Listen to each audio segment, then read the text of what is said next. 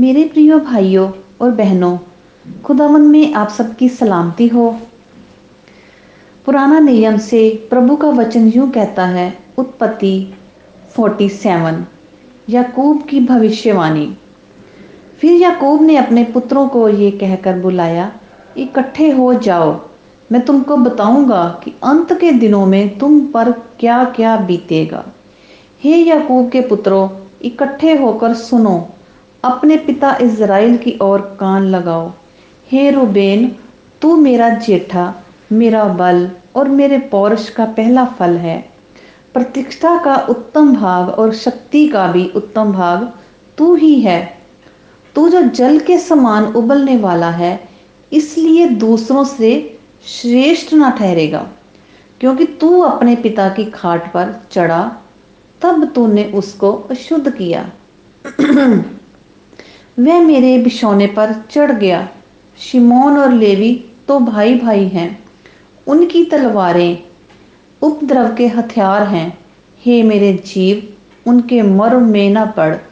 हे मेरी महिमा, उनकी सभा में मत मिल, क्योंकि उन्होंने कोप से मनुष्यों को घात किया और अपनी ही इच्छा पर चलकर बैलों को पंगु बनाया। धिक्कार उनके कोप को जो प्रचंड था और उनके रोष को जो निर्दय था। मैं उन्हें याकूब में अलग अलग और इज़राइल में तितर बितर कर दूंगा। हे यहूदा, तेरे भाई तेरा धन्यवाद करेंगे। तेरा हाथ तेरे शत्रुओं की गर्दन पर पड़ेगा। तेरे पिता के पुत्र तुझे दंडवत करेंगे। यहूदा सिंह का बच्चा है। हे मेरे पुत्र, तू आहेर करके गुफा में गया है। वह सींग अथवा सींगनी के समान दबकर बैठ गया। फिर कौन उसको छेड़ेगा? जब तक छीलो ना आए, तब तक ना तो यहूदा से राजदंड छूटेगा, ना उसके वंश से व्यवस्था देने वाला अलग होगा, और राज्य राज्य के लोग उसके अधीन हो जाएंगे। वे अपने जवान गधे को दाखलता में और अपनी गधी के बच्चे को उत्तम जाति की दाखलता में बांधा करेगा। उसने अपने वस्त्र दाख मधु में और अपना पहरावा दाखों में रस में धोया है। उसकी आंखें दाख मधु से चमकीली और उसके दांत दूध से श्वेत होंगे। ज़बूलून समुद्र के तीर पर निवास करेगा। वह जहाजों के लिए बंदरगाह का काम देगा और उसका परला भाग सीदोन के निकट पहुंचेगा। इस्साकार एक बलवंत गधा है, जो पशुओं के बाड़ों के बीच में दबका रहता है। उसने एक विश्राम स्थान देकर कि अच्छा है और एक देश की मनोहर है, अपने कंधे को बोझ उठाने के लिए झुकाया और बेगारी में दास का सा काम करने लगा। दान इज़राइल का एक गोत्र होकर अपने जाति भाइयों का न्याय करेगा। दान मार्ग में का एक सांप और रास्ते में का एक नाग होगा, जो घोड़े की नली को डसता है, जिससे उसका सवार पछाड़ खाकर गिर पड़ता है। हे यहोवा, मैं तुझी से उधार पाने की बाट जोता आया हूँ। गाद पर एक दल चढ़ाई तो करेगा, पर वह उसी दल के पिछले भाग पर छापा मारेगा। आशेर से जो अन्न उत्पन्न होगा वह उत्तम होगा, और वह राजा के योग्य स्वादिष्ट भोजन दिया करेगा। नप्ताली एक छूटी हुई हरनी है, वह सुंदर बातें बोलता है। यूसुफ फलवंत लता की एक शाखा है, वह सोते के पास लगी हुई फलवंत लता की एक शाखा है। उसकी डालियां भीत पर से चढ़कर फैल जाती हैं।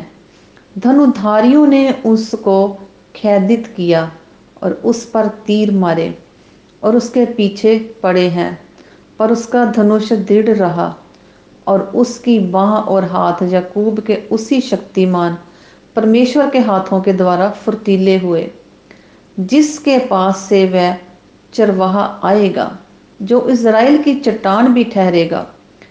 ये तेरे पिता के उस ईश्वर का काम है जो तेरी सहायता करेगा, उस सर्वशक्तिमान का जो तुझे ऊपर से आकाश में की आशीषें और नीचे से गहरे जल में की आशीषें और सतनों और गर्भ की आशीषें देगा। तेरे पिता के आशीर्वाद मेरे पितरों के आशीर्वादों से अधिक बढ़ गए हैं और सनातन पहाड़ियों की मनचाही वस्तुओं के समान बने रहेंगे। वह यूसुफ के सिर पर जो अपने भाइयों से अलग किया गया था, उसी के सिर के मुकुट पर फूले फलेंगे। बिन्यामीन फाड़ने वाला भेड़िया है, सवेरे तो वह अहेर भक्षण करेगा और सांझ को लूट बांट लेगा। याकूब की मृत्यु को गाड़ा जाना। इज़राइल के 12 गोत्रों में यही और उनके पिता ने जिस जिस वचन से उनको आशीर्वाद दिया वह ये ही है।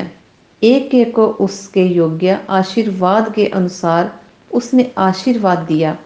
तब उसने ये कहकर उनको आज्ञा दी, मैं अपने लोगों के साथ मिलने पर हूँ, इसलिए मुझे हित्ती एप्रोन की भूमि वाली गुफा में मेरी बाप दादों के साथ मिट्टी देना, अर्थात उसी गुफा में जो कनान देश में मरमे के सामने वाली मकपेला को भूमि में है।